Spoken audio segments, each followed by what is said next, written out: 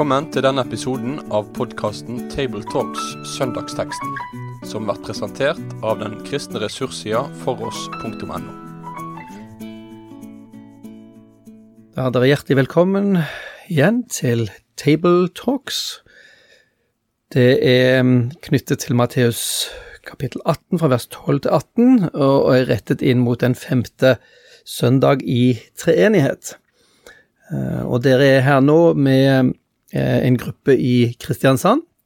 Mitt navn er Bjørn Hinderaker, og er høyskolelektor på NLA-høyskolen i Kristiansand. Så har jeg med meg Mikael Brun, som er prest i Delk i Kristiansand. Og Kurt Hjemdal, som er pensjonist og tidligere bibelskolerektor og litt av hvert. Flott, og i dag går vi rett over på å lese søndagens tekst i Matteus kapittel 18, fra vers 12 og til 18. Og nå ber vi deg, Mikael, om å lese denne teksten for oss. Ja, da leser vi denne teksten i Jesu navn. Hva mener dere? Dersom en mann har 100 sauer, og en av dem går seg vill, forlater han ikke da de 99 i fjellet, og går av sted og leter etter den som har gått seg vill. Og skulle han finne den, sannelig sier jeg dere, han gleder seg mer over den ene, enn over de 99 som ikke har gått seg vill. Slik er det heller ikke deres himmelske fars vilje, at en eneste av disse små skal gå fortapt. Men om din bror synder mot deg, så gå og tale ham til rette, han og du alene. Hører han på deg, har du vunnet din bror. Men hører han ikke, så ta med deg 1 eller 2 andre, for at enhver sak skal stå fast ved 2 eller 3 vitners utsagn. Men vil han ikke høre på dem, da si det til menigheten. Hører han heller ikke på menigheten, da skal han være for deg som en hedning og en toller. Sannelig sier jeg dere, alt dere binder på jorden skal være bundet i himmelen, og alt dere løser på jorden skal være løst i himmelen. Slik lyder det hellige evangelium. Ja, takk skal du ha. Hvis vi nå, før vi går inn i selve teksten, spør oss litt, hva er konteksten, hva er sammenhengen som vår tekst hører til i? Kan du si noe om det, Kurt? Ja, det skal jeg gjerne, og det er veldig interessant, for hvis du leser hele Matteus 18, så starter det med at man spør, hvem er den største i himmelriket, og Jesus henter et barn og sier, her har du de største. Og så handler egentlig hele første halvdelen av dette kapittel om barna. Og det er veldig interessant når vi kommer til lignelsen om den bortkomne sauen, for hvis du ser i tekstene foran, så er det hele veien de små. Det kan brukes som disiplene, men med utgangspunkt i begynnelsen av kapitlet, så står det i hvert fall for meg slik at Jesus her ikke minst er opptatt av barna. Og den bortkomne sauen, det er i og for seg en vær som er borte fra Jesus, men i denne sammenheng så ser jeg at han har en spesiell omsorg for de små. Og da tenker jeg ved meg selv, Matteus har en litt annen vinkling på denne lignelsen som vi kjenner fra Lukas 15, der tollerne og synderne anklager Jesus for at han spiser. Nei, det er farisæerne og de skriftlærde anklager Jesus for å spise med tollere og syndere. Så forteller Jesus denne lignelsen. Og da gjelder det så helt tydelig først og fremst voksne mennesker. Mens her så har du inntrykk av at det mer egentlig gjelder de små, som Jesus er veldig opptatt av, at ikke noen skal forage og føre på villspor. Og om en av dem kommer på villspor, så går far etter og prøver å finne dem, ikke sant? Gjeteren går der. Så for meg handler dette også veldig mye om dette at, også små menneskebarn kan komme på villspor, og Gud har omsorg for dem. Og i forlengelse av det, så er det tydelig, så må det ikke begrenses, for så begynner han å tale om dette med, hvis din bror har noe imot deg. Og så skjønner vi at det kan også være en av de bortkomne. Og jeg opplever jo at på den måten fører lignelsen over i en sjelesorg-samtale egentlig, hvor Jesus har talt om den ene som er gått vill, og så hvis din bror synder mot deg. Det kan være en måte å gå vill på. Hva gjør jeg da? Hvordan får jeg ham tilbake på plass, ikke sant? Hvis vi ser på den første delen her om om den ene sauen som går vill, og hyrden som går etter den ene og forlater de 99. Hva tenker du, Mikael? Hva er det Jesus vil fortelle oss her med de første par versene? Nei, dette viser oss jo veldig klart altså Guds hjerte for syndere og for bortkomne, sant? Det viser oss Guds hjerte for alle oss som vi har vært bortkomne, og stadig vekk så forviller vi oss litt bort også. Det viser oss hvordan Gud stadig søker syndere og vil oss det beste. Det er kanskje litt ullen måte å si det på, men jeg tror kanskje folk vil skjønne hva jeg mener. At Gud ønsker virkelig at vi skal komme til tro, komme til omvendelse, ha fellesskap med ham. Og at han vil strekke seg rett og slett for å gjennomføre det. Men hvis du ser vers 14, Mikael, slik vil heller ikke deres far i himmelen, der den eneste av disse små skal gå tapt. Så opplever jeg at det gjelder generelt, men det gjelder særlig de små. Altså. Ja, ikke sant? Ja. Disse små. Ja. Og jeg tenker på en nasjon hvor vi fortsatt døper utrolig mange barn. Og hva gjør vi for å bevare dem? Og jeg tenker på alle de bortkomne i den sammenheng, alle de små som ikke blir fulgt opp. Altså. Det er et veldig viktig poeng, og vi ser også det gjennom alle evangeliene, hvordan Jesus har ekstra omsorg for de små. Og jeg har jo bakgrunn som prest i den norske kirke i 5 år, og har nok utvilsomt gjort meg skyldig i å døpe både 1 og 2 barn, og sikkert mange flere, som ikke har blitt fulgt opp skikkelig. Man vet aldri i hvilken grad de blir fulgt opp, men det er jo en riktig kritikk som du kom med, og som var en av mine store anfektelser i den norske kirke. Og jeg har jo også døpt utrolig mange barn i de årene jeg var prest, og hvordan kunne vi holde dem fast og hjelpe dem så de ble hos Jesus? For det er jo utfordringen, ikke sant, i en folkekirke altså.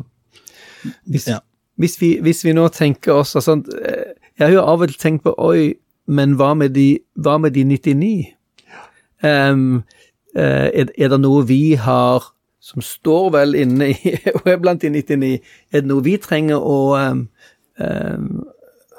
ta med oss fra dette her, sant? Vi vet at Jesus forlater de 99 for å gå etter den ene. Hva sier det om poenget er vel dette hvor dyrebare synderne er for Jesus, ikke sant? Han gir alt for dem. Og så tenker jeg samtidig at i det ligger der et kall til oss. Der går vi ut av lignelsen. Men noe av min begrunnelse for i hele livet å ha vært aktiv i misjon, både indre misjon, ytre misjon og Israels misjon, det er jo nettopp denne Guds omsorg for de tapte. At jeg kjenner at han kaller meg inn til å være redskap i den sammenheng, ikke sant? Hvordan kan vi få rakt evangeliet til de mange? Og jeg tror ikke det går an å være kristen og ha opplevd det selv å bli funnet, uten at det setter meg i bevegelse mot mennesker. Jeg må bære videre det jeg har fått se, så flere får del i det. Jeg tenker meg en parallell til fortellingen om den bortkomne sønn hos Lukas. At, igjen som jeg sa i sted, at det viser oss den store omsorgen som Gud har for de bortkomne, så betyr ikke det at vi som på den måten ikke er bortkomne, ikke er viktige. Det betyr det ikke. Men at det lærer oss hvor utrolig viktig de bortkomne er for Gud. Og at det vi kan lære av det er at vi ikke som den sønnen som ble igjen hjemme, og som sånn sett på mange måter hadde mye på stell, blir, skal vi si, bitter og sur eller andre ting. At vi deler Guds glede over omvendelsen når vi ser den. Og det er jo veldig interessant at et av de steder hvor mennesker finner frem, det er blant alkoholikerne, de narkomane, de som virkelig sliter med livene sine. Så mange har så mye på stell at de har ikke bruk for dette, men de vet noe om fortvilelsen, og derfor ser jeg jo at i de sammenhenger er det en helt annen forståelse for hvem Jesus er og hva han vil, og de sliter for livet, men der opplever du også undret, ikke sant, fordi de vet noe om fortapelsens smerte. Ja, jeg ble kjent med en veldig sterk historie fra min kones hjemplass, Elverum, hvor du har en tidligere narkoman og kriminell som har blitt en kristne, rett og slett, og fått hele livet sitt snudd om. Det tror jeg er mye å lære i den type fortellinger. Kanskje også det sier oss noe om dette med menighetsbygging. Vi som har holdt på med det, vi er jo også opptatt av å bygge fellesskapene, skape trygge relasjoner, og la det bli et sted hvor folk har lyst til å komme. Men man kan bli fort innadrettet, sant? At vi eksisterer ikke bare for vår klubb og vår klikk, sant? Helt sant. Ja, det er jo menighetens, skal vi si, evige dobbelthet, sant? Hvordan fasiliterer man for folk som kommer utenfra, og hvordan gir man også da føde til de 99, sant? For det er jo, som prest, så er jo det en av mine viktigste oppgaver, sant? Å faktisk gi mat til sauene, som det heter i Bibelen, og samtidig nå mennesker som ikke allerede kjenner evangeliet. Det er heldigvis ikke alene om den jobben i menigheten, men...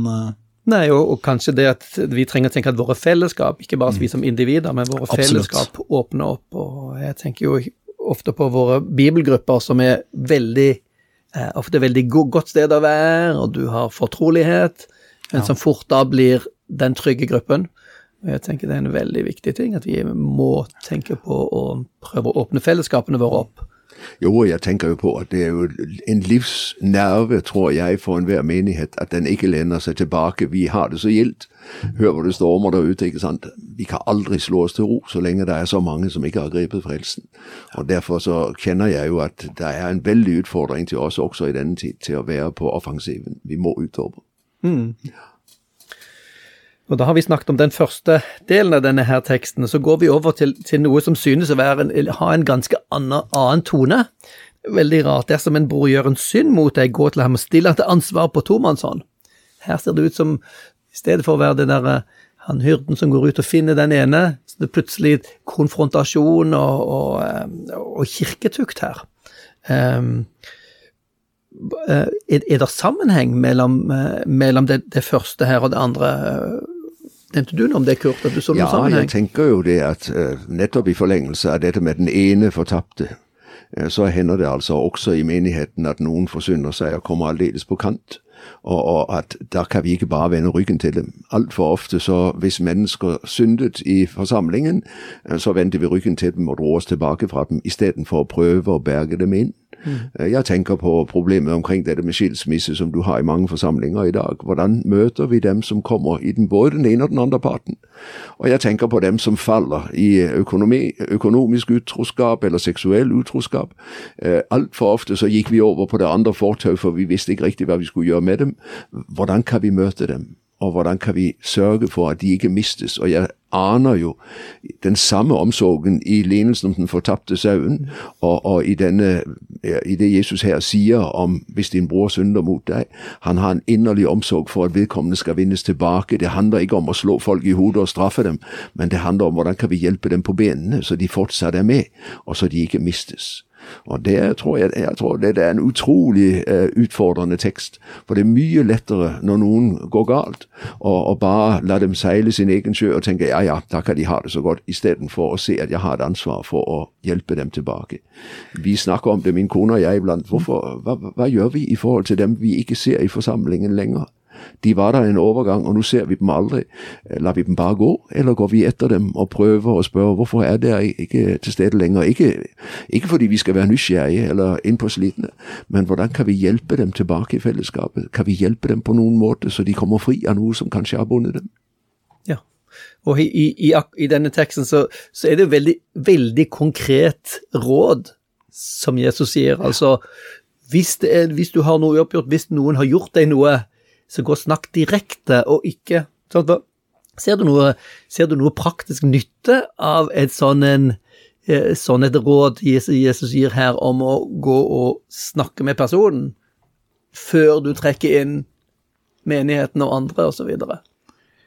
Ja, absolutt. Noe av det første tankene mine går til når jeg leser en tekst som det her, er jo det som har vært i media den siste tiden med Jehovas vitner, og dette med eksklusjon av medlemmer og sånne ting.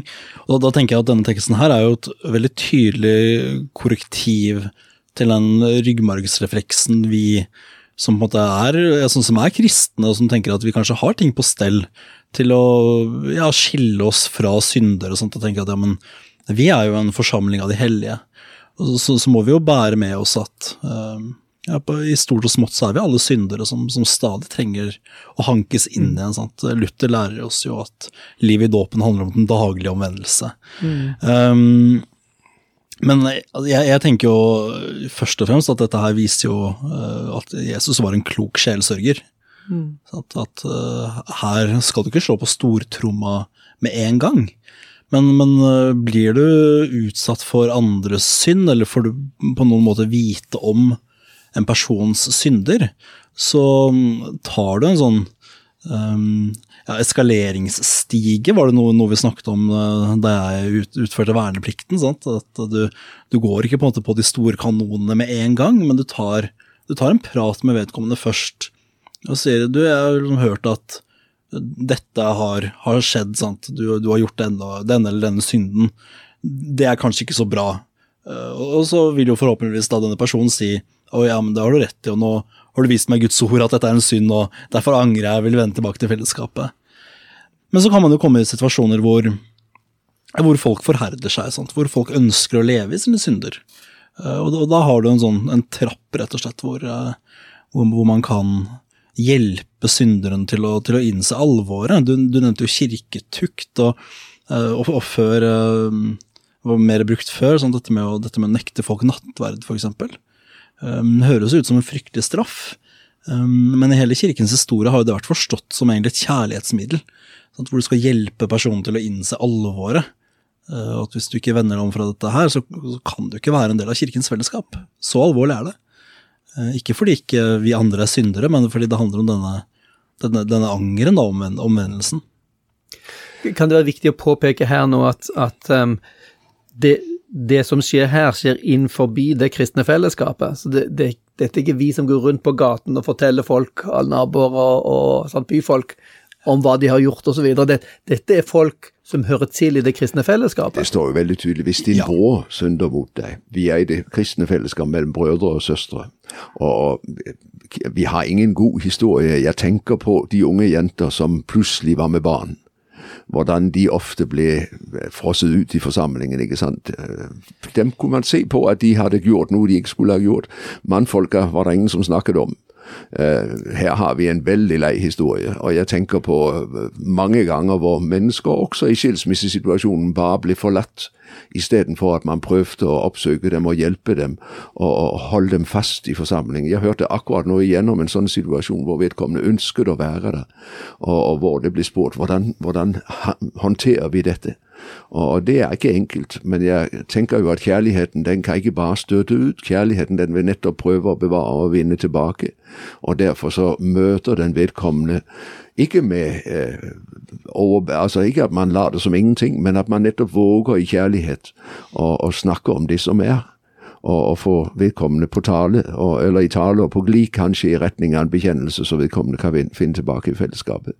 Men det tøft, og særlig I en tid som vår, hvor så mange også I forsamlingene skiller seg og finner seg nye. Hvordan møter vi dette? Det ikke enkelt.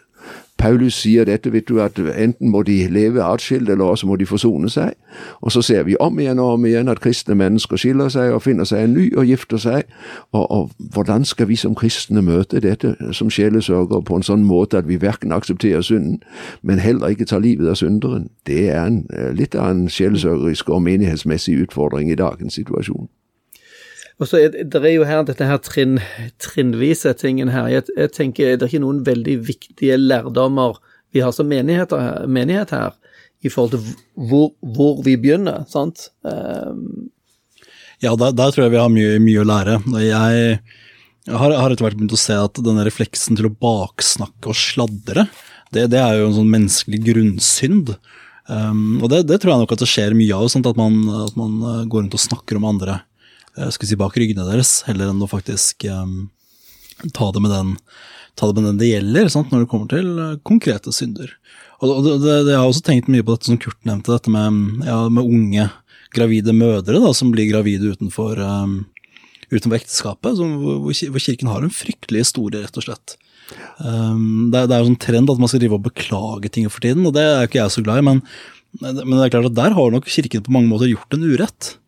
Fordi det eneste som skiller de synderne fra andre syndere, at de får en kule på magen og et barn de må på en måte bære med seg. De har en sånn konkret frukt av sin synd, mens vi vet jo at det altså statistikken viser oss at mest sannsynlig mange unge menn hos oss jo storforbrukere av pornografi, for eksempel.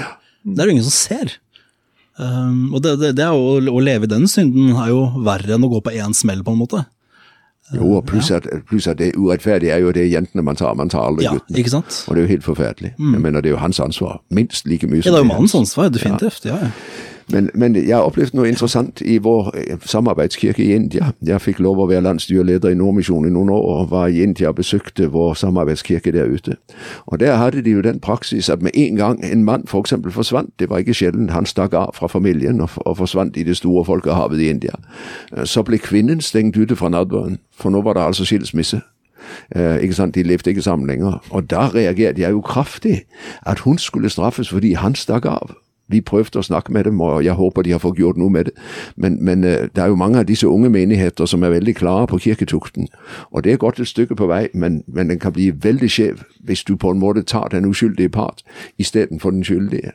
Og da husker jeg tenkte ved meg selv, det var jo en forferdelig, at hun skulle nektes nadver, fordi mannen var stukket fra henne. Det var jo dobbeltstraff. Det var jo ille nok at han var stukket av fra sitt ansvar. Og så i tillegg så måtte hun altså bære den byrde. Hun ble vist bort fra nadverbordet.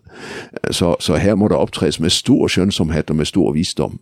Og jeg oppfatter jo at Jesu ord her i Matteus 18 ikke først og fremst en oppskrift om at pang, men det nettopp sjelesorgens omsorg for å hjelpe mennesker tilbake i fellesskapet.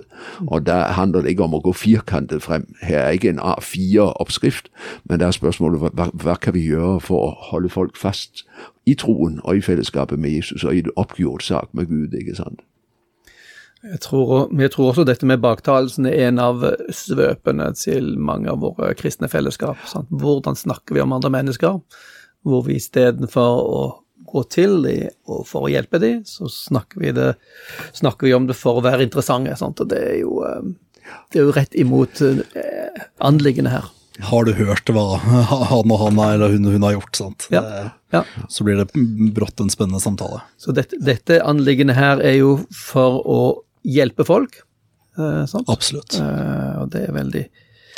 Det er jo litt interessant, jeg ser jo i teksten at de to ordene mot deg, de står i klamme, det vil si at de finnes ikke i alle håndskrifter. Dersom din bror gjør en synd, så gå til ham og still ham, og det er jo der vi tenker ofte. Men det er jo interessant også at det altså i noen håndskrifter står dersom din bror gjør en synd mot deg. Og det er jo også viktig, i stedet for å bli fornærmet og trekke seg unna, at jeg heller våger å utfordre og oppsøke vedkommende og spørre, hvorfor gjorde du det? Hva vil du oppnå med det? Og kan ikke vi bygge en bro på nytt, så ikke kontakten er borte? Jeg tenker på alle de familier i dag som sliter med relasjonene. Alle de foreldre som opplever barna vil ikke snakke med dem, de kommer ikke hjem lenger. Det er fryktelig tøft, og her ligger det i hvert fall en utfordring til at vi også er på offensiven. Hvordan kan vi hjelpe våre troende venner til å gå det første skritt, også selv om de var de uskyldige? Dersom din bror gjør en synd mot deg, så oppsøk ham. Ikke vent på at han skal komme, men begynn å gå. Jeg tror det ligger en utfordring der også. Og så er det siste verset vi også må ta for oss her, hvor Jesus sier en setning som kan høres veldig merkelig ut for oss. Sannelig, jeg sier dere, alt dere binder på jorden skal være bundet i himmelen. Alt dere løser på jorden skal være løst i himmelen. Hva er dette med binde og løse? Da kan det være at Kurt må hjelpe meg litt med bibelreferansen, men dette her er jo en tekst som gir gjenklang i andre steder i evangeliene. Matteus 16, når Jesus spør Peter, hvem sier det at jeg så svarer Peter, du er Messias, den levende Guds sønn, og så det Jesus sier til Peter, du klippen, og så gir han ham løse og bindemakten, ikke sant, nøklene, himmelrikets nøkler. Stemmer, og om det samme sted, eller om det et annet sted hvor Jesus ånder på dem og sier ta imot den hellige ånd. Det Johannes 20. Det Johannes 20, og så sier det. Der knytter han igjen ordet om binde og løse makten til, helt riktig. Og det gjøres jo ikke like tydelig i denne teksten, men andre steder da, så snakkes det jo da om dersom dere tilgir noen syndene, så det tilgitt, og dersom dersom de fastholdes, så de fastholdt. Så der du nesten igjen inne på dette med kirketukten. Men ikke bare kirketukt på den måten forstått, som noe litt strengt sånn sett, men altså dersom det du løser, og det du tilgir, og da mine tanker som det som har blitt omtalt som en luthersk tradisjonalist, går til skriftemålet. Hvor det er en ting jeg vil gjerne bruke mulighetene mine til å snakke varmt om, sant? Dette å gå til en prest eller en annen kristen og bekjenne sine synder, legge det fram og faktisk få det tydelige tilsagnet om at når du nå har bekjent, så denne synden tilgitt. Jeg synes det veldig spennende, og jeg har veldig sans for det du sier, Mikael, med skriftemålet. Jeg tenker jo også i den sammenhæng på forkynnelsen, fordi forkynnelsen i skriftemålet jo egentlig bare en direkte forkynnelse til den enkelte, men det jeg gjør når jeg står på prekestolen og forkynner, det jo også å løse og binde på den måten, at hvis jeg taler tydelig om synden og viser til frelsen, så vil forsamlingen også oppleve at noen vil bøye seg og vil ta imot ordet om syndenes forlatelse. Noen sier ikke tale om det, vil jeg ikke høre, så går de sin vei, og så de låst i sine synder. Så jeg tenker jo at skriftemålet på en måte forkynnelsens forlengede arm inn i sjelesorgens rom, ikke sant? Men egentlig så hver gang vi forkynner, hvis vi forkynner rett om lov og evangelium, så vil vi være med til å binde og løse. Og jeg opplever jo at folk kan sitte i forsamlingen og bli løst. Heldigvis, takk og lov, ikke sant, at du hører en evangelisk preken, og plutselig ser du både synden, men du får også gripe, tenk, jeg tilgitt for Jesus skyld. Så binde- og løsemakten forkynnelsen, men veldig gjerne konkretisert i skriftemålet, som det sted hvor det på en måte blir mitt. Og det veldig interessant, for i den lutherske modell for skriftemålet, så heter det jo, tror du at min tilgivelse Guds tilgivelse? Og konfidenten sier ja. Og dermed så får jeg lov til å tilsi ham og henne syndenes forlatelse i Faderens, Sønnens og den hellige ånds navn, ikke sant? Her opptræder jeg på Guds vegne og med Guds fullmakt, så det jo en utrolig situasjon. Og har du vært med på det og sett at folk virkelig blitt fri av noe de har vært bundet av, ja, så det bare halleluja-stemning og glory, glory, altså, for det fantastisk, ikke sant? Jeg får lov å legge noe bak meg og vite, det ikke lenger meg, jeg fri i Kristus. Så det en utrolig sak. Så det du sier at det dette betyr, det med å binde og løse å være bundet til den skylden jeg har, fordi jeg velger å ikke ta imot tilgivelsen, altså, og blir jeg løst fordi jeg tar imot tilgivelsen. Har forkynnelsen lytt rett, så har forsamlingen hørt hva som synden. Og så blir det jo den enkeltes ansvar, kan du si, under forkynnelsen, enten å bøye seg eller avvise det, ikke sant? Og det jo der jeg henholdsvis løses eller bindes, alt etter hvordan jeg forholder meg. Jeg tenker på den rike unge mann. Jesus sa til ham, gå bort og selg alt det du eier, og gi det til de fattige. Kom så og følg meg, og han gikk bedrøvet bort. Han lot seg ikke løse, for han var så låst til sin rikdom, ikke sant? Og det samme med synden, så mange så låst til sin synd, at de ikke villige til å slippe den. Og da kan de kalle seg kristne så mye de vil, men det hjelper ingenting. Jeg tror også at dette her et viktig korrektiv til mye av den, forkynnelsen vi også hører fra noen sammenhenger i dag, om at synd enten ikke synd, eller at det tillatt, eller andre ting, sant? Nettopp fordi dette her noe som understreker alvoret i det. At hvis du ikke villig til å kalle det synd, eller kanskje til og med hvis du tenker at kanskje Guds ord sier at det en synd, men jeg har ikke noe behov for å omvende meg fra dette, da det faktisk nødvendig at du får høre ordet om at men da det ikke tilgitt. Men det også slik at disse tekstene brukes om litt andre ting i dag, og som tolkes som noe annet enn akkurat de har med dette med synd og tilgivelse å gjøre. Ja, jeg engasjerer meg jo veldig i dette med karismatisk kristendom og teologi og de strømninger du har der, som det veldig aktuelt nå for tiden med denne konferansen Descend i juni, men dette noe som har opptatt meg i flere år. Og der burde jeg egentlig hatt en representant for den teologien inn, da, men dette med å binde og løse, det jo noe som trekkes inn i at vi kan binde og løse, altså hva det skulle være.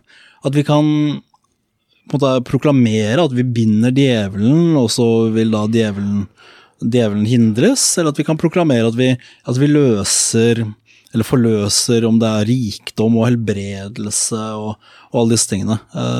Det noe vi som lutheranere sånn sett nødt til å advare mot, for det jo ikke dette teksten handler om i det hele tatt. Nei, vi har ikke mulighet for å binde og løse på den måten. Det ren herlighetsteologi, så det blir fullstendig på siden av skriften. Og det jo forførelse. Og pluss at det i neste omgang blir skuffelse, fordi det viser seg at det holder ikke. Det ikke slik. Så det all grunn til å advare mot den slags binding og løsning. Det jeg enig med deg i, Mikael. Ja, da har dere ikke noe løfte i skriften om at det skal fungere. Sant? Og det jo det som hele sentrum i vår tro, hva har vi løfter om, og hva kan vi sånn så trogt ord på? Der har vi løfter om tilgivelse for vår synder, for de som tar imot. Ja. Og da har vi brukt opp tiden vår for denne gang, så på gjenhør til i neste runde. Med det sier vi takk for følget for denne gang. Finn flere ressurser, og vær gjerne med å støtte oss på foross.no.